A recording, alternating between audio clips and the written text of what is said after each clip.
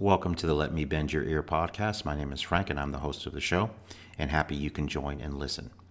If you've listened to previous episodes, thank you for coming back.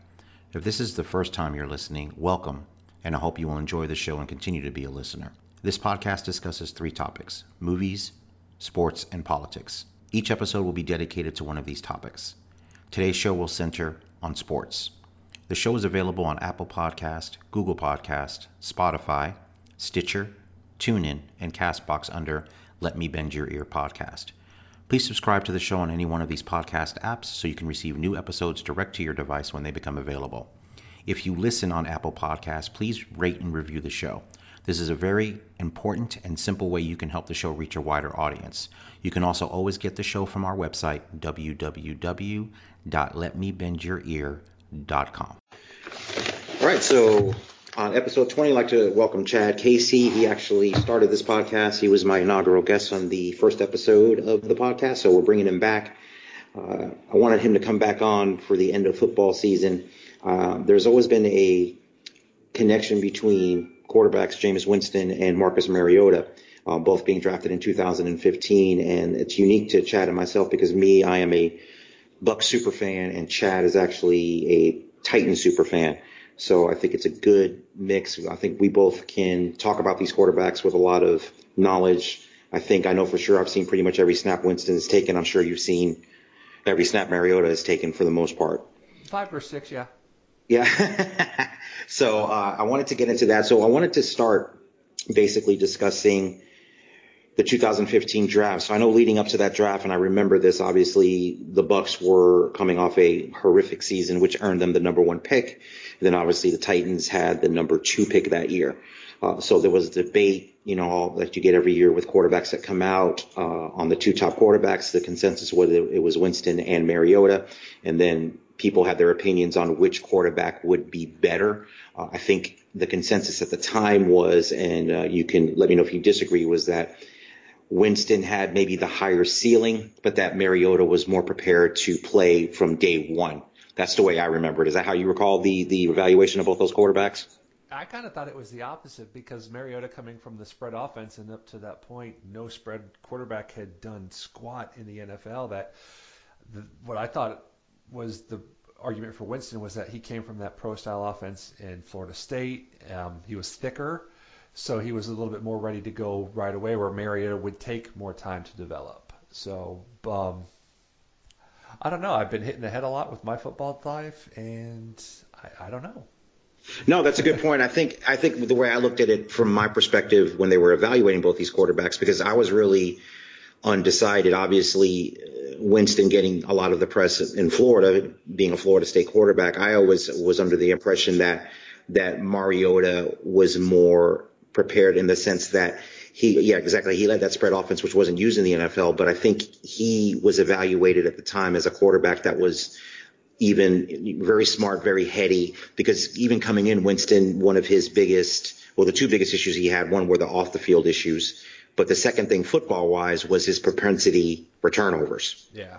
So I think that's where they were kind of focusing when it was, when the evaluation initially was that Mariota was perceived as someone that takes better care of the football. Yeah. And is more effective that way. Yeah. So I think that was really the biggest issue, in comparison, but I think you're right. That's a good point. I think Winston was in the pro style offense, but I do remember, I don't think it wasn't really a consensus. Even as a Bug fan, I was like, my thought at the time was if they took either one of them, I think they'd be in good shape. That's the way I looked at it. Like I said, I thought Winston had a potential to be better, but I think that Mariota was, it was a toss up to me. Now, obviously the off the field issues were, a huge red flag for any team, and including the Bucs. I know they did an extensive background check before the draft. They, talked to hundreds and hundreds of people to try to gauge if this was just immaturity or something that they would have to be concerned about. And we'll get into that obviously later as we discuss as they go. So obviously the draft takes place. Winston goes first, and Mariota goes second. And then, ironically, it's almost like the NFL. You almost think that they almost set this stuff up, but it's crazy. Of course, week one of season one, it's Buccaneers versus Titans, which is fantastic. So they just have a magical way of making stories happen or storylines that people would be interested in. So I think that game normally nobody would have cared about. But I think a lot more people probably watched that game than normally would have because it was the two quarterbacks playing each other right off the bat. And of course, that game was horrific for Winston and pretty good for Mariota. Obviously, they blew out the Buccaneers in that game, and Mariota looked really good doing it. So obviously, of course, fans being as they are in Tampa, of course, after one game, everybody's like, "Oh, we made a mistake," after game one. So, what were your thoughts on that first game when he came out of the chute looking really good, actually? Because I remember that game, and he did play well. I was pretty thrilled. I thought, oh my God, I'm going to finally see my team win a Super Bowl. Yeah, that was everything you had hoped for because he showed he could run a pro offense, and they sprinkled enough of what he knew from college where it was just a perfect blend. He looked comfortable and phenomenal and so even keeled. I thought, my God, they got so lucky that Tampa took Winston first because that's what I was hoping as a fan, and it was not because of the talent, it was the off the field issues. That just drove me nuts myself, especially having younger kids. Mm-hmm. So I was thrilled, and then it just so quickly went downhill. And we'll get into that for both of them actually. That's why it's kind of weird. I think both of these quarterbacks are different personalities. Like Jameis Winston is an outgoing kind of alpha, where Mariota I think is a more reticent, quiet leader. Yep. So their personalities are completely different. Let me ask you this. If Jameis Winston had no off-field issues at all at Florida State, he just is the quarterback, would you still have wanted Mariota? You take away the off-the-field issues, I would have loved either of them. In that case, whoever fell, it would have kind of been like Goff and Wentz that next year. I would have been thrilled with either of them. And I know it's off topic. And I'm glad you brought up Goff and Wentz because one of the things that I've noticed after watching both of their careers now up until this point, I think it's almost like a turning point because I think after that draft, if you notice, the quarterbacks that have come since Winston and Mariota have really done well pretty quickly. The only quarterback that I can think of in the last few years, two actually, that haven't been good was Paxton Lynch and Christian Hackenberg. Other than that, they've all pretty much on varying degrees have been successful. Yeah. And I think part of that is the integration of college offenses into the NFL after Mariota and after Winston were drafted. I think these teams run RPOs and they run different types of offenses that are directly from college. So I think these quarterbacks that are being drafted are quickly adapting. Whereas Winston and Mariota, I think, were kind of behind the eight ball because it was kind of the old way of doing it. You did a college offense. Now you're doing a pro style offense, which is faster. Everything is faster. Everybody is faster. So I think their learning curve was a lot steeper than the quarterbacks that are coming out now. Yeah, I agree. I think the teams now are getting the guys who fit what they want to do so well. I mean, look at this last year when they announced Baker Mayfield as the number one pick. I'm sure I was one of just about everybody else was like, are you serious? Oh, I'm with you. But how perfect was that guy for that system? They're finally putting the right guy with the system that they're going to implement, like you said, instead of, okay, here's this great guy who's athletic, he can run, he can throw, and we're going to hand off the ball 90% of the time. It drives me nuts. And there's so many great quarterbacks who've come out who've just gone to the wrong team in the wrong situation.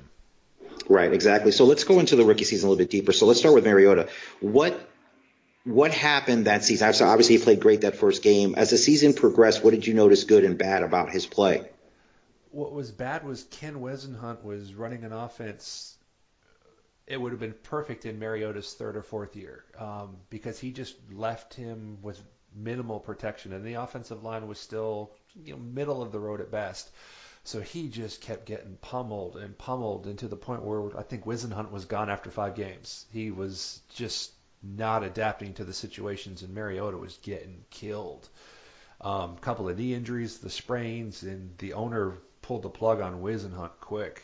And I think rightfully so, because the guy was going to die. I mean, his football career wasn't going to make it 3 years under Wisenhunt, which I don't understand. I loved the hire at first. I thought he was the perfect guy for that situation. I thought, oh, my God, we're going to be good for a while.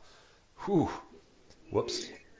Yeah, it's crazy too. And when you say that, it is almost eerie how identical their surrounding situations have been. Not maybe so much their play, like with Winston. So for Jameis Winston, after that first game, that terrible game versus the Titans, he started to play well.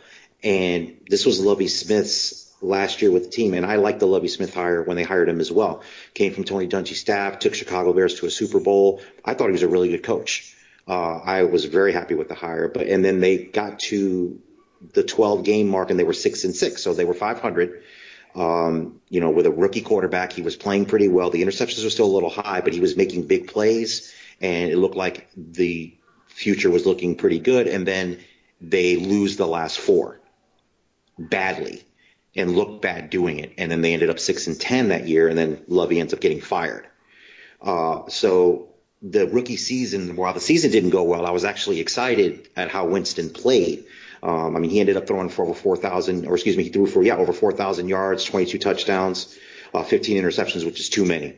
But I thought other than the interceptions, he played really, really well. And I thought, with the coaching change and with the elevation of Dirk Cutter, that things would get better. And of course, they did not. So going into season two, things I know looked a lot better for the Titans. The coach that came in, who was the coach after Wisenhunt? Mike Mularkey. He's the one who took Thank you. Mid-season and then continued on.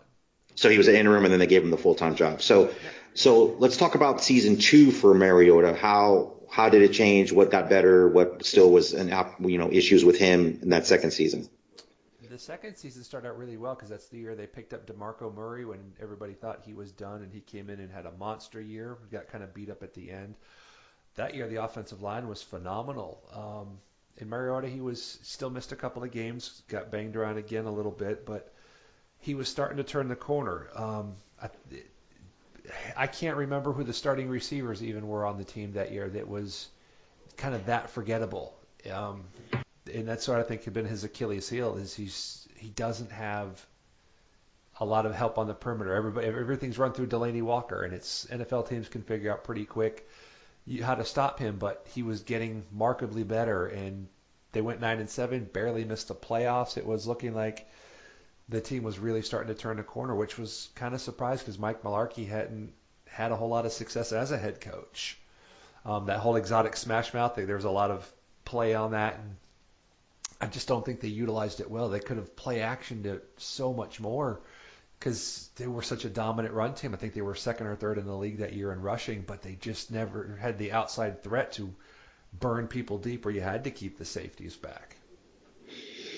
Right, and I know that. And I remember that season too. That they almost made the playoffs as well. And then the second season for Jameis also great as well. They coming off the 6-10 season, they played well that season. The offense under Dirk Cutter was pretty dynamic. You had Mike Evans, who's I think one of the best receivers in the league that nobody hears about because he plays for Tampa Bay. So he had Doug Martin with his best season ever in a contract year. I think he was the second leading rusher behind Adrian Peterson that year. So the running game was fantastic, which helped the play action, and it was a well-balanced offense. They were successfully able to run the ball. There were a couple of games which I think portended things to come when it comes to Dirk Cutter's coaching ability, where they had a couple of close games against some teams that they probably should have beaten. So they ended up 9-7, missing the playoffs as well. So kind of the same situation as the Titans. One more win, they would have been in. I think they were in it till the last week of the season and were eliminated because of tiebreakers. So that's never where you want to be. Not controlling your own destiny, but it was their own fault. They lost a game to Dallas that they should have won. There was just some games that they let slip away that they could have easily made the playoffs. So again, Winston had 28 touchdowns up from 19, up from 22, and then his interceptions though went up. So he had 15 his first season, 18 his second. So again, a very not good sign. But they missed the playoffs, and of course everybody was super hyped about the following season. And then I'll get to that after you talk about the next season for Mariota, because of course that next season the Buccaneers ended up on Hard Knocks, but which is the curse of every team that ends up on Hard Knocks. But anyway, so 9-7, Titans just missed the playoffs. So going into 2017, how did that season go with Mariota, and what was good, what was not so good? There was a lot of trepidation going into it because the end of the previous year, Mariota broke his leg against Jacksonville, fractured his femur, and missed the last game of the season. Um, so he was coming off, he was in a boot for a really long time, couldn't put weight on it all the way through OTAs and everything. He actually didn't start playing football again until camp started. So he was a little behind. They had drafted Corey Davis with the 5th pick in the draft, but he had an off season. He had hamstring injuries and an ankle injury, so he didn't even work out at the NFL Combine. So he had a lot of young talent, but no time to work with and develop them. And nothing changed in the offense in year 2. So they really started to struggle. It got to the point where, the Titans aren't on TV a whole lot, and I don't have the NFL ticket, but when they would be on TV, it was almost a drinking game, but I was doing it with the boys. So no alcohol involved. But we would have like a Coke or something, and if we would guess the play coming in before the snap, and they were so painfully predictable that it got to the point where it wasn't just, dive up the middle. It was right of center, left of center. We had to be very specific, and we were hitting on about 60% of the plays that we were calling, and we're just football fans. Imagine what an NFL defensive coordinator is going to be prepared for and knows what's going on. So they took a horrific step backwards, and Terry Robisky was the coordinator the year before, and all the progress that they had been making just was completely washed away, just regressed horrifically. And that's kind of what got Mike Mularkey fired at the end of the year, because they made the playoffs. They beat the Chiefs in that miraculous comeback. They should have been blown out in the first half. They looked like they were well on their way to, but just everything fell in their laps the right way. In the second half, they wind up winning the game in Kansas City. Mike Mularkey, they start talking about a contract extension because his job was up in the air because they were regressing towards the end of the year. They started out really well, and then in December they just started falling apart. All they had to do was win a game, and they were in the playoffs, and they didn't clinch that till the very last game of the season. So, they beat Kansas City. They start going into contract extensions, but ownership wants a change in the offense, the coordinators, because it wasn't working. It was bad. And he didn't want to change, and that's, his loyalty cost him his job. Yeah, and I remember that playoff game, unbelievable, and that's what's great about the playoffs. Like, they look dead in the water. Yeah. And then and I'm sure a lot of people turned the TV off and found out later, they pulled it out. That was incredible. And I remember the speculation after, they were eliminated because I always was like, wow, are they going to fire a coach that made the playoffs? But like you said, to your point, I think obviously there were some disturbing trends that they were noticing towards the end of the season leading into the playoffs. And then the fact that they backed in, I think, made the owners pause and obviously eventually make that change. So here's what I think is what did it, is if you look at his 2016 numbers, 3,400 yards passing, 26 touchdowns, 9 interceptions. 2017, 3,200 yards passing, 13 touchdowns, and 15 interceptions. I think that was the writing on the wall, and when he didn't want to make a change, I don't think ownership had a choice. And I normally don't side with firing somebody who just took your team to the playoffs. Right. That took a lot of balls. But I liked Mike Mularkey, but I think he had to go if you weren't going to make a change because the guy was sliding backwards. Right. No, definitely. And they obviously want to not regress. I think with both Winston and Mariota, I think there's been critics of both of them, and I think a lot of it, the word I hear is regression sometimes with both of them. Yeah. That there's a lot of talent there, but they don't seem to be taking that next step to become elite. So I think that criticism has been leveled at both of them, whether it's valid or not. I think, some of the things that we've seen, I think may validate that comment. So in that season, they were 9-7 as well, right? Yeah, 9-7. Yeah, that was the year they went to the playoffs. They were 9-7 again this year, so it's 3 years in a row.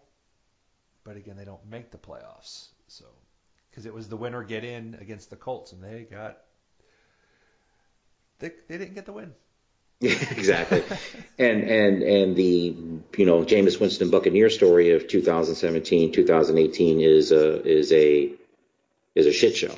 So I mean, we've got Jameis in 2017 injured his shoulder, so he missed 3 games there. So that affected, obviously he wasn't there, so his numbers went down. He went down to 35. Even with that, though, he still threw for 3,500 yards, 19 touchdowns, and 11 interceptions, which was lower than the season before, but he missed 3 games.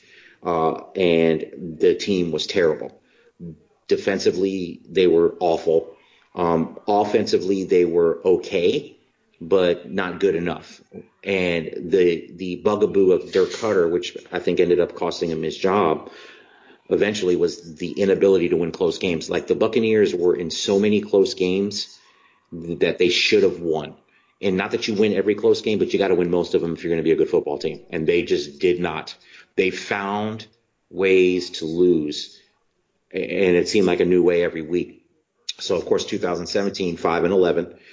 And that was coming off of them being on Hard Knocks. So, of course, off that 9-7 season, everybody's on cloud nine. And I think the Buccaneers became a victim of they started believing their own press because some national people around the country picked them to be a sleeper playoff team. I mean, I was optimistic. They were gathering offensive talent, and the defense the season before under Mike Smith actually played really, really well to the point where they signed him to a lucrative extension because they were afraid he was going to leave and get a head coaching job again. So that defense, but when you look back now, it was really a 5-game stretch in the 2016 season that they played out of their minds. But from that point on, it was a train wreck. So they went 5-11, 2017, and then of course leading into this season. Let's kind of get into that a little bit. I'll go with Winston first because you kind of talked about Mariota. So obviously the personal issues crept up for him again. So obviously the report came out that he allegedly grabbed an Uber driver in Arizona. That incident occurred actually in 2016, but it was brought to light late 2017, and that resulted in an NFL investigation and him being suspended for the first 3 games. So I think a couple of things happened there. Obviously, I think that threw the Buccaneers off. What happened, though, was, which was great, was Ryan Fitzpatrick comes in and lights it up the first 2 games. Like they go to New Orleans, beat them in a shootout, then beat the Super Bowl champion Eagles in the second week. And Ryan Fitzpatrick is looking like Tom Brady all of a sudden. And I think that threw kind of everybody out of kilter a little bit. But what it hid was the fact that the Bucs defense this season was historically, and I'm not overstating it, historically awful. Awful. And once Winston came back, he was never right. Then he got the game in Cincinnati. He threw 4 picks, was benched. Fitzpatrick comes in, and then he becomes Ryan Fitzpatrick, who we all know from why he's been at 7 different teams. You get 2 or 3 games, and then you get the real Fitzpatrick, which is awful quarterback play. He's a great backup, but he's definitely not. And I wouldn't even put on level Nick Foles, who's playing out of his mind again in Philly, which I still can't understand that. There's something there is working with Nick Foles. But so this season, obviously, another 5-11 season, and then Winston gets the boot. Now, with Mariota this season, I didn't watch too much Titans football. I know he was injured. Did he miss? He missed a couple of games again this year, right, with injury? Yeah, he got a nerve injury in Indianapolis when he got sacked 11 times. So he had, it was a stinger that went all the way down from his neck into his hand, and he didn't have a lot of feeling in his hand for a week or 2. And even then when he came back, he had to play with the glove because he didn't have any sensation in his little and ring finger. So he struggled with that pretty bad. But then, they had that really close game in London against the Chargers where they went for it at the end of the game to go for 2 rather than tying it up. Embarrassed Dallas when they came back on Monday night. And yeah, that game was fantastic. Yeah, he was starting to come back looking comfortable. He kept getting stronger and stronger and stronger again, and then he just kept getting knocked around. I mean, the offensive line play was, in the running game, good. Top 5. Passing game, I think they were the 31st rated offensive line, which is, their inconsistency is mind-boggling. I mean, it's the same exact offensive line that was there in 2016 when DeMarco Murray was number 3 in the league in rushing. They did switch to a new zone blocking scheme. They had been a power blocking scheme at that point up until then, so I know the interior struggled with it a little bit. I know their right tackle Jack Conklin tore his ACL in the playoff game against the Patriots the year before, so he was still kind of working his way back, but the offensive line play was pretty bad, and it kept popping up in key points, and Mariota got hurt again at the end of the season and actually couldn't even play in the last game against the Colts because he got knocked out. I believe it was against the Redskins. Yeah, the second to last game. injured that same nerve again and was unable to play against the Colts in the season finale, which could have sent him to the playoffs. And relying on Blaine Gabbert, it's kind of tough. I mean, when he came in, he filled in fairly well, but he's Blaine Gabbert. He's not supposed to win a whole bunch of games for you. He's supposed to look good holding a clipboard. No, I hear you. That's been a constant source of frustration. I know for fans of Mariota and the Titans, it's just and I think and I don't want to say the frequency of injuries, because I do think when I looked into it deeper, because I think I was starting to think that maybe he's a little injury prone, but I think he's played more games than I even think he has. So I don't think he's been as injured as it seems to be portrayed. So I think I think that's still a jury about whether he's injury prone or not. But looking at the career stats, I pulled Mariota stats to date. He's thrown for 12,004 yards, 69 touchdowns, and 42 interceptions. And Winston has thrown for 14,628 yards, 88 touchdowns, and 58 interceptions. So as far as yards, they're right there next to each other. We're really close. Winston's got 19 more touchdowns, but Mariota's got 16 less interceptions, which I think boils down to comparing these two guys. I think it's Winston has been a beneficiary of being in a more dynamic offense than I think Mariota has been in. Yep. And so that's limited his ability to stretch the field and throw more touchdowns, but he takes better care of the football, which I think is the comparison. Now, I want to get into the strengths and weaknesses, and let's be super critical of our quarterbacks here. Let's start with the weaknesses first. What does Mariota need to work on? What hasn't he progressed on that maybe at this point in his career he should be better at? That one is so hard. Because I've given this a lot of thought, because you asked me about Mariota after they lose, and I'm thinking he can't get it done. I love the guy. He's a fantastic role model, but it's just not working. Mm-hmm. But when you kind of separate yourself from it, because Tennessee just lost their offensive coordinator. He's now the head coach of the Green Bay Packers. So he will have 5 different offensive coordinators in 5 years. He's only had 2 years in the same system. Right. So, and I think that is the biggest bugaboo for all these stud quarterbacks who come out of college who are successful and all these high expectations, and they never amount to much in the NFL, is look at the franchises they go to. There's just so much inconsistency in the organization and the coaching staff. And I mean, he's had 3 head coaches in 5 years, 4 different offensive coordinators, going to get another one. He's never been able to get into a system, because Ken Wisenhunt's system was night and day different than Mike Mularkey's and Terry Robisky's. Then you bring in Matt LaFleur, who had been the offensive coordinator from the Rams the year before when they were setting all these records. Even the whole run blocking scheme completely changed for the team. So, they struggled. They were wildly inconsistent at the beginning of the year, which you kind of expect. It's all brand new.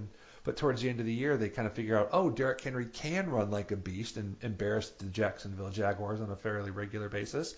Maybe we should kind of go back to some of the more pounding and the play action. But they figured it out a little bit too late, because they were that 1 win short. And now they're like the Bucs. You're going through a whole nother system, and you're developing all the newness around them. They never have a chance to become a Tom Brady, because they're changing coordinators every 12 to 16 months. I don't know if anybody can ever flourish in a situation like that. No, that's a valid point. And actually, Jameis Winston doesn't really have that excuse, because actually he's had the same offensive coordinator since he's been with Tampa Bay. Because in Lovie Smith's first season, I take that back. His rookie season, he did not. Second season, Dirk Cutter came. So 3 of the 4 seasons that he's played, he's had Dirk Cutter. And this year, Dirk Cutter turned over the play calling to Todd Monken, who did a fantastic job, to the point now you see him getting 3 or 4 or 5 interviews that he's already taken. So I think he's either going to be an OC somewhere, or he's going to be a head coach. And I think he's going to be a good one. I think offensively, he's talented as a coach. So Winston doesn't even have that same argument that Mariota has about changing coordinators. I do think that's a huge factor. What do you think in game, though, from game to game, if you can pick certain games this season for Mariota, what did he do well, and what maybe are some challenges outside of the offense that he's running that's specific to him? When he does well is when he's on the move. He is so athletically gifted. He's faster than almost anybody on the defense, and he's got a cannon. He can get the ball in, and he's really accurate when he throws. And his play action percentage, and the completion percentage in the yards, it's astronomical. They just don't do it enough. His issue in the pockets is footwork. He gets a real narrow base. That was a big problem from college. So I know they spent a lot of time in camp leading up to this year of trying to give him a wider base so he would be a lot more accurate with his passes. He had a tendency to sail a lot of passes when his footwork went poor. And in the pocket, you could still see him kind of reverting back to that a little bit, especially when, being gun shy with all the, we're talking nerve damage to the guy's throwing arm. So, I'd just say fundamentals were the biggest problem when he was in the pocket. Did you get him out of the pocket when he can just play? I think the kid was phenomenal. Right. Now, it has the philosophy with him, because I know sometimes with quarterbacks, and I hate to call Mariota a running quarterback because I don't think that's what he is, even though he has the ability to do it. I think a lot of coaches would rather not have him do that, not because he's not great at it, but because that increases the chance for injury. Yeah.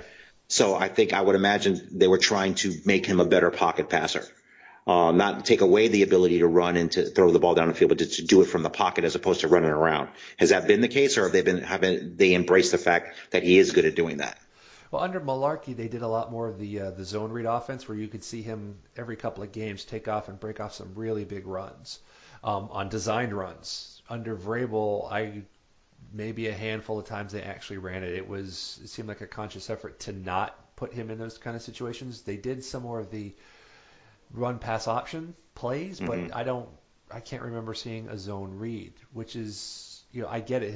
With his injury history, it's never been bad, but I know he plays a lot beat up because he just was constantly beat up. So I think a lot of that may have had to just do with the offensive line play. It was just so inconsistent. Second game of the year, they played without their starting three offensive tackles. All three of them were down. So they got hit by injuries throughout the whole team the whole year. So this was a hard year to judge on, was he making progress or not. I know Corey Davis, the receiver, had a much better year this year. He went from invisible last year to very much a game changer when they would actually put the ball in the air. Yeah, and let me get into Winston. So let's start with his weaknesses. There's some glaring ones. I'm going to go off the field first. So obviously his issues at Florida State are well known. Obviously, the crab legs incident, the yelling the profanity on the table, the sexual assault case that was brought against him that was ultimately dismissed. Obviously, he's had issues in college. He was able to successfully compartmentalize that stuff. I think it didn't really affect his on-the-field play. And I think that's what attracted a lot of teams to him, because they're like, he struggles, but it looks like he doesn't let it affect him. And then it seemed like, I know when he was drafted, and until this issue came up this past season, he was basically a model citizen. In the community, he made a concerted effort to make sure that he was accessible. He didn't get in any trouble whatsoever until this popped up. So that made me optimistic that, okay, maybe it was an immature kid that's growing up and takes being an NFL quarterback seriously. So I was very optimistic, and obviously this comes out. A couple things I'll say about it is, I think he absolutely did it. I think he was intoxicated when he did it. And there's no excuse for it, and the suspension was warranted. What I will say, though, is the only thing that at least gives me some optimism about how he's acting going forward is that this incident did happen 2 years ago. Didn't happen last week. It didn't happen a month ago. It happened 2 years ago. Still unacceptable. He was in the NFL when it happened. Still unacceptable. But I think, and I'm hopeful, he's in a different place in his life now. He's married. He has a child now. So my hope would be that it would be that this is going to be the last thing. But you never know. Yeah. He's not earned the credibility or the benefit of the doubt from a lot of people, and a lot of people are done. And I'm talking about people in Tampa. I'm not even talking about people outside of Tampa are done with him, don't like him, and don't want him to be the quarterback. And I completely understand that. I do. I completely understand people saying, I'm done with this guy. I'm not done with him yet. I think I would classify myself as almost done, but not done, because I do think what I did see this season, and this is the frustrating thing about Jameis Winston, the turnovers have got to come down. Like, I understand that quarterbacks throw interceptions. No quarterback's going to have zero, but every interception is different. The interceptions that he throws are terrible. I'm not talking about throwing an interception at the end of the half because you're throwing a Hail Mary to see if you can score. that really doesn't affect the game. I'm talking about red zone interceptions. You're driving, your offense is clicking between the 20s, you get inside the 20 and you throw a pick. That can't happen. That cannot happen if you expect to play any kind of winning football. But the flip side of that is he'll make some incredible throws that makes you remember why he was the number one pick. Like, he makes throws that are ridiculous. Like, I'm like, I can't believe you just made that throw. And I see it a lot, but it's overshadowed by the horrible, horrible interceptions. And the other issue he had is with Deshaun Jackson this year. Now, Deshaun Jackson, not my favorite person right now, but for some reason, he had an inability to hit Deshaun Jackson long. Ryan Fitzpatrick had no problem doing it. But apparently Jameis Winston does. So there's mechanics problems with him too. He gets out of the pocket when he's the most dangerous is when he creates. But the problem is he thinks he knows he can do it, but he doesn't know when not to do it. And he still hasn't learned the live to see another play. He got better at it the last 4 games of this season. I think he made a concerted effort. His turnovers went way down, but he still tries to make that. He thinks he can make every throw. And the tricky thing with a quarterback like that, he kind of reminds me of Brett Favre. You don't want to coach that out of him because that's part of what makes him great, but you want to corral him a little bit to where he's not doing that. And that's a tough thing to do. And I think if he doesn't get that corrected, he'll just be a journeyman quarterback. He'll play in this league for a long time, but he'll just be a journeyman quarterback. Yeah. He'll bounce around. He'll be a backup, or he'll start for teams that are not very good. If he can get it corrected, I still honestly believe that he can be. He's not going to be Drew Brees or Tom Brady or Phillip Rivers, but I think he can be a Joe Flacco, Matt Ryan type of very good quarterback that could lead your team into the playoffs. I do still believe that's possible. Will it happen? I don't know, but I do believe it's possible. Yeah, to your point, those red zone passes, I mean, you can go too far the other way because Marcus Mariota threw his first red zone interception this year. So in 4 years, he has one, but I think especially Mike Mularkey drilled into him to not make mistakes, and you could tell sometimes he throws cautious too. You can see him aiming the ball to just try not to make a mistake because it was always, keep the game close. We've got a good defense, especially this year. Defense was phenomenal, but sometimes you just got to take the chances downfield and loosen up a defense. I think if you kind of combined our two quarterbacks, you'd probably have the perfect one. No, and that's the thing, and that's funny too because you're right. It's the perfect quarterback. You're right. It's the gunslinger mentality tempered with smart playing. And I think and that's the thing about Jameis Winston that's frustrating because it's the thing about him when I talk about him with other people. He teases you just enough to not want to get rid of him. Like he gives you just enough talent, just enough dynamic, explosive plays to go, I don't want to give up on him just yet. He's making me mad, and he makes these stupid interceptions. But then I see these spectacular plays, and it's a tease. And obviously now with Bruce Arians about to come aboard, I'm ecstatic by that hire. I think he is the perfect coach for Jameis Winston right now because now he's got one more season to prove what he's going to be. And I do want to get into going into the future. Before I go that, give me your assessment of Mike Vrabel's first season as a coach. I liked him as a hire because I liked his mindset and his personality. I loved how he coached because even though he's sort of that old school tough guy football, how many coaches do you see going for a 2-point conversion rather than tying it up when you've been behind the whole game? And obviously momentum's on your side. In that London game, I hated that they didn't. I love the choice that he went for the 2-point conversion. I just hated the play call because I thought it was a stupid play call. But I loved his mindset, and the players bought into him instantly. I mean, he's following everything online. He's out there. He's got like the umpire's chest protector because he's out there working with the linebackers and the defensive ends, working, sweating, punching. I love him as a coach.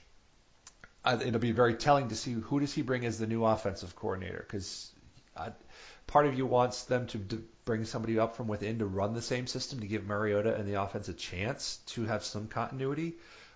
But the other part of me is like, okay, it was so inconsistent. Can this team even function this way? Because your whole center of your offensive line, they're not zone blockers, they're drive blocking offensive linemen, and it's a big difference.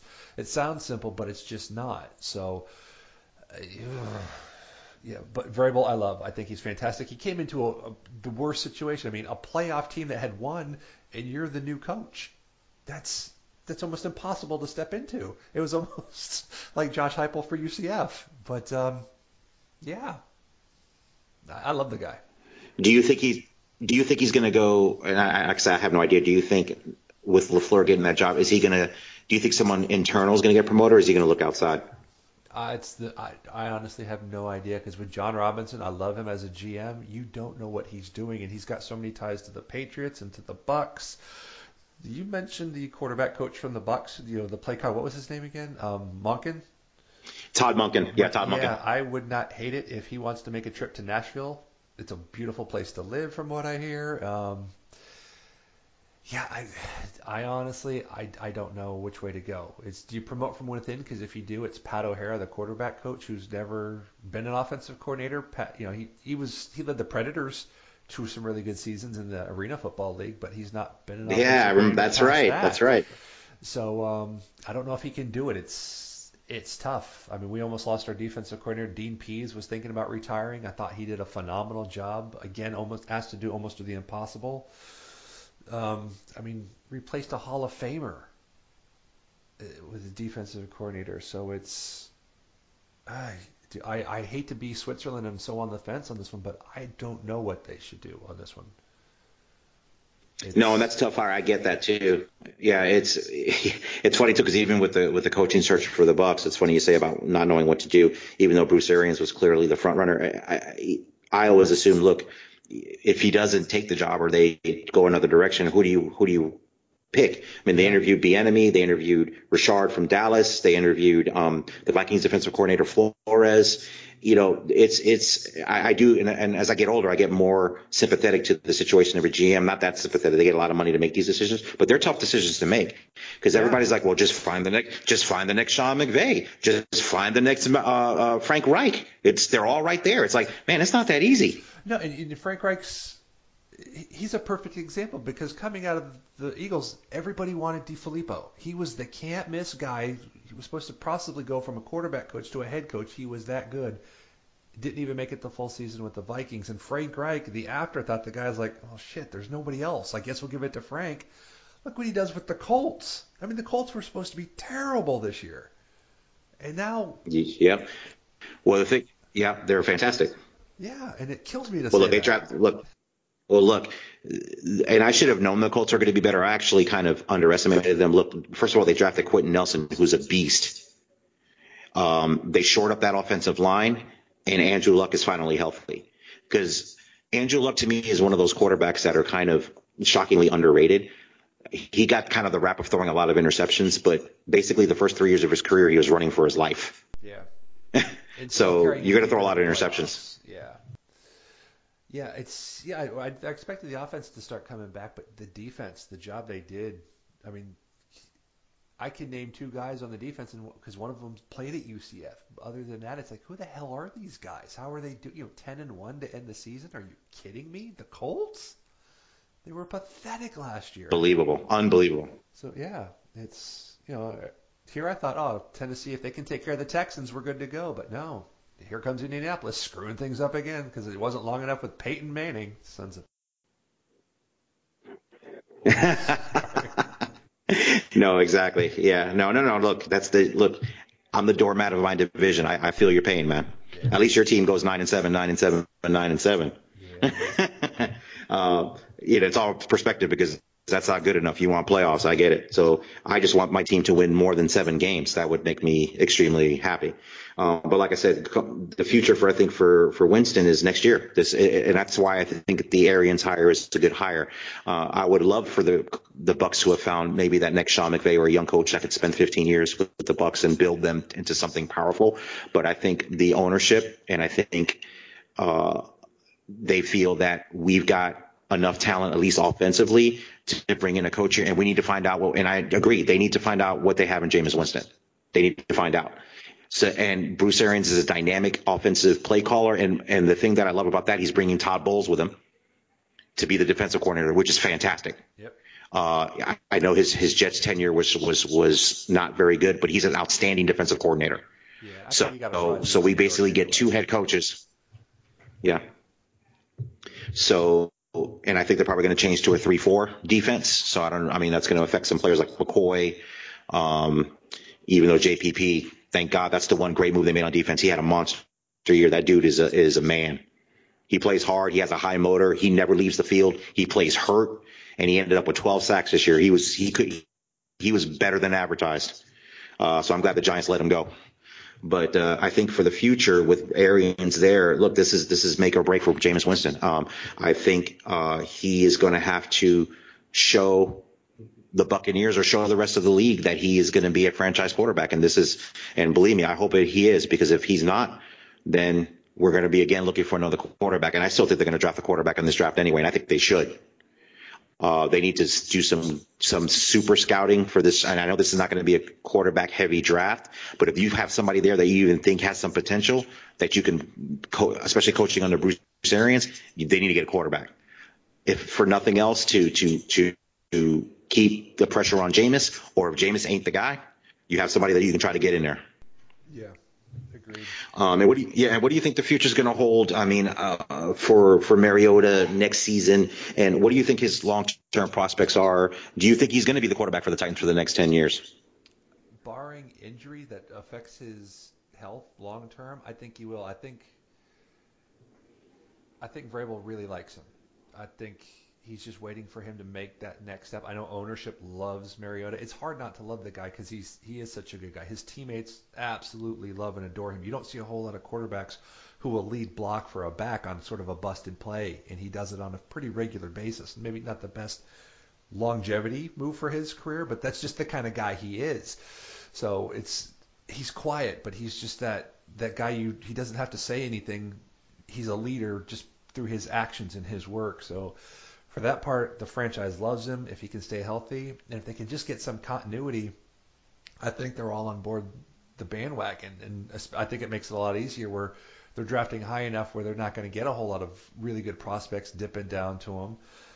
And it's just not worth the draft capital to move up to go get one. So to me, that's why this new offensive coordinator, it's so vital, is you've got to really nail this one to bring everything out. It's, I've heard the offensive coordinator for the Bears, Mark Helfrich, mentioned he was his head coach his last 2 years at Oregon. I think that might be a best case scenario for the guy.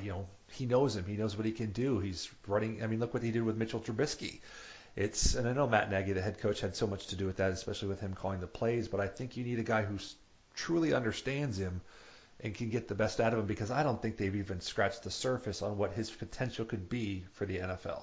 Because I don't understand Jared Goff. To me, he's doing well, but I don't know how. I think Sean McVay is a genius, because I'm just not on the Jared Goff bandwagon. I am on the Carson Wentz bandwagon, but I see Marcus Mariota and Jameis Winston both significantly better than Jared Goff. And if Jared Goff can be doing this, my God, our quarterbacks should have no problem doing this. You just got to get their right system.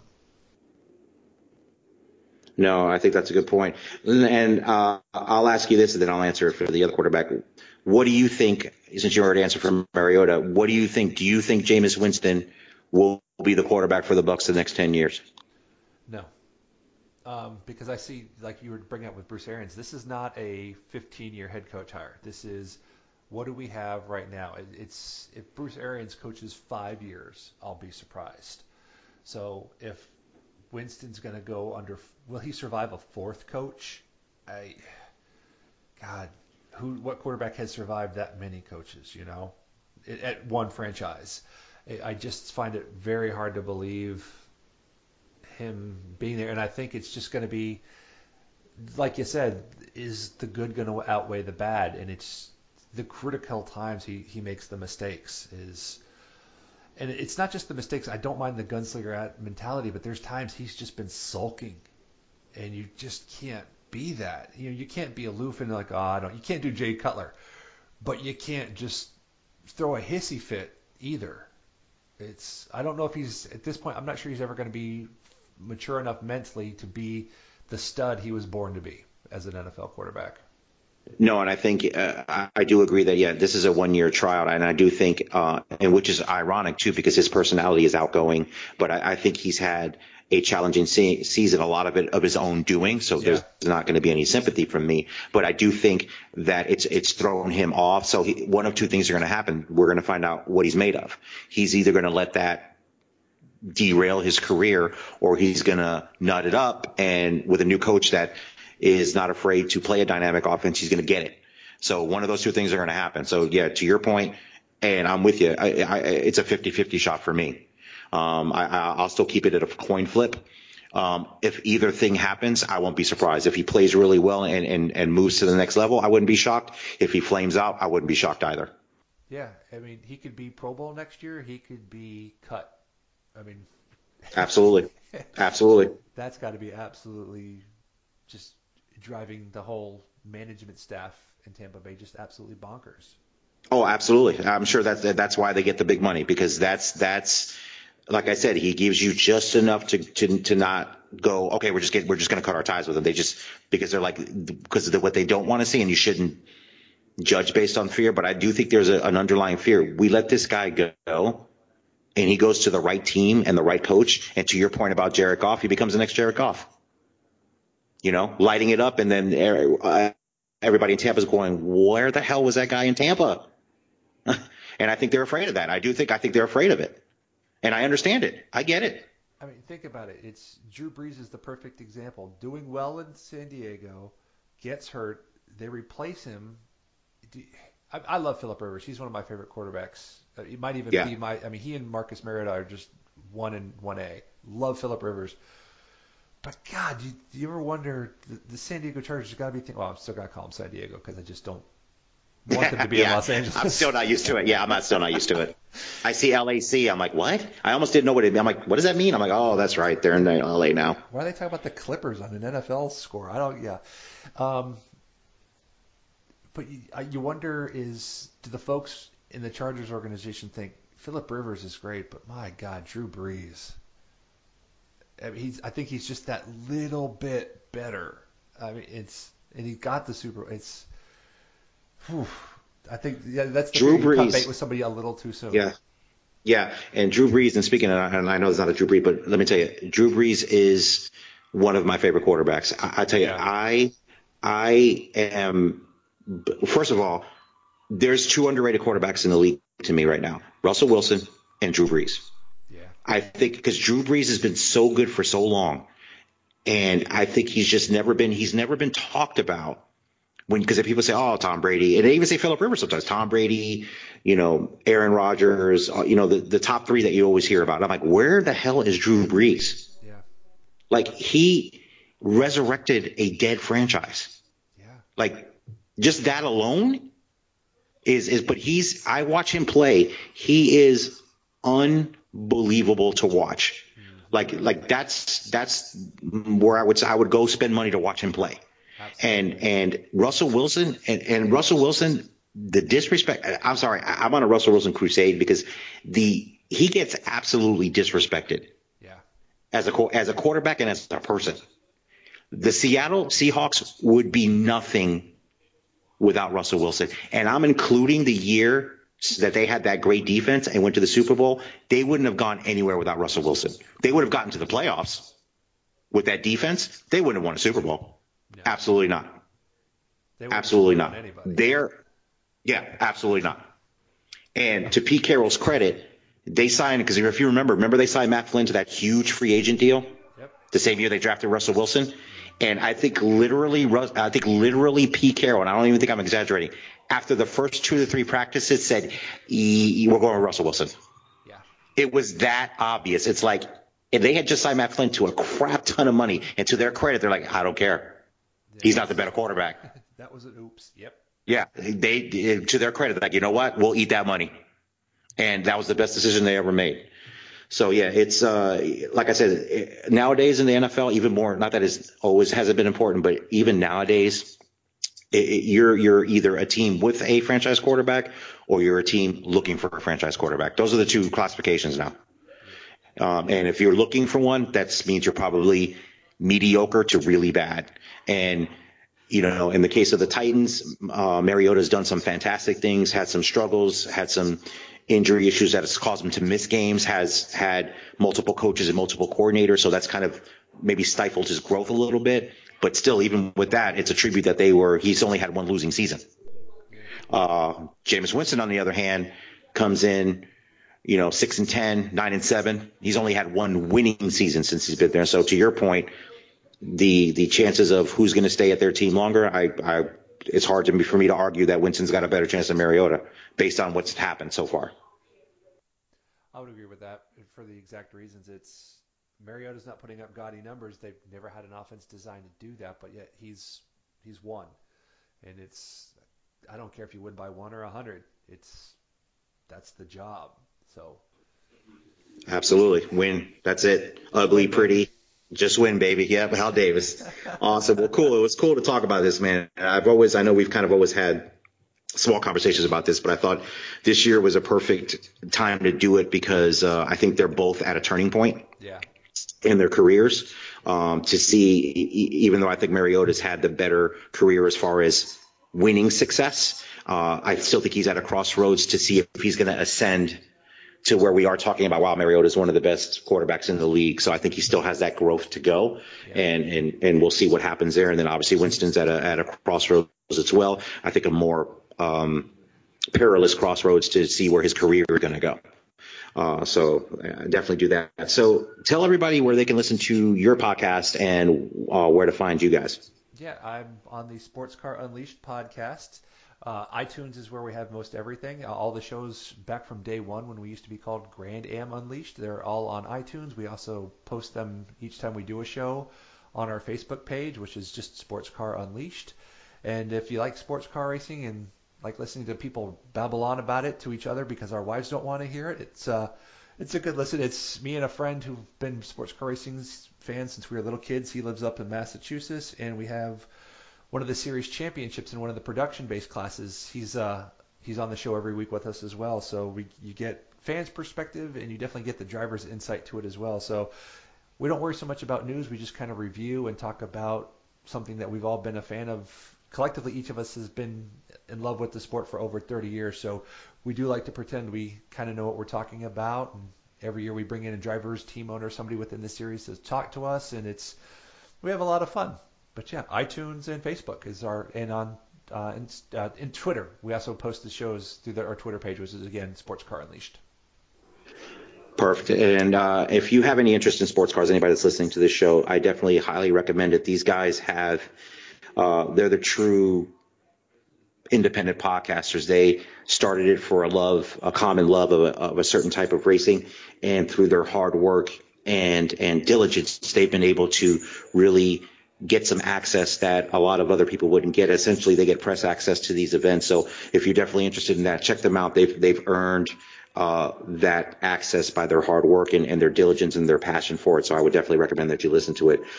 So again, Chad, thanks for coming on. This is going to be probably episode 20. So I thought it was appropriate since you were on episode 1, some circling to 20, have you on. So definitely maybe have you on like in the 50 mark, the 100 mark. I think it's going to have to make this you're going to have to be my go-to. You're going to be my Bill Murray to David Letterman. You're the go-to guy when Anytime, man. I love being on. And again, thanks for having me back on again. It was fun.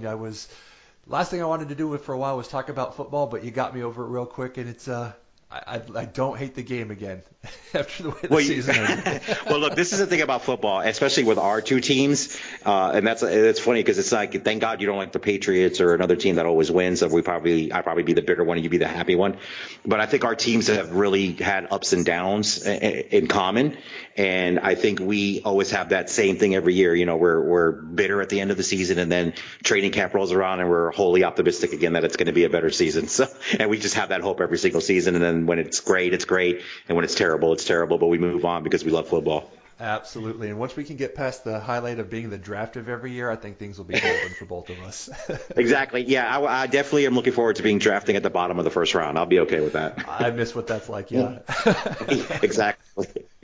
All right. Thanks, Chad. Thanks, Frank. Thank you for listening to the show. If you like what you heard, please subscribe on any of the following podcasting apps: Apple Podcast, Google Podcast, Spotify, Stitcher, TuneIn, or CastBox. You can subscribe to the show's YouTube channel under Let Me Bend Your Ear Podcast. Follow the show on Twitter. The handle is @BendYourEarPod. That is also the handle for Instagram. If you have any questions or comments, you can email the show. The email address is bendyourearpodcast@gmail.com. Please rate and review the show on iTunes. If you listen to the show on a different platform but have iTunes, please rate and review the show there. This will help raise the profile of the show in search results. If you think a friend would enjoy this podcast, please share it on your social media. Again, thank you for listening and take care.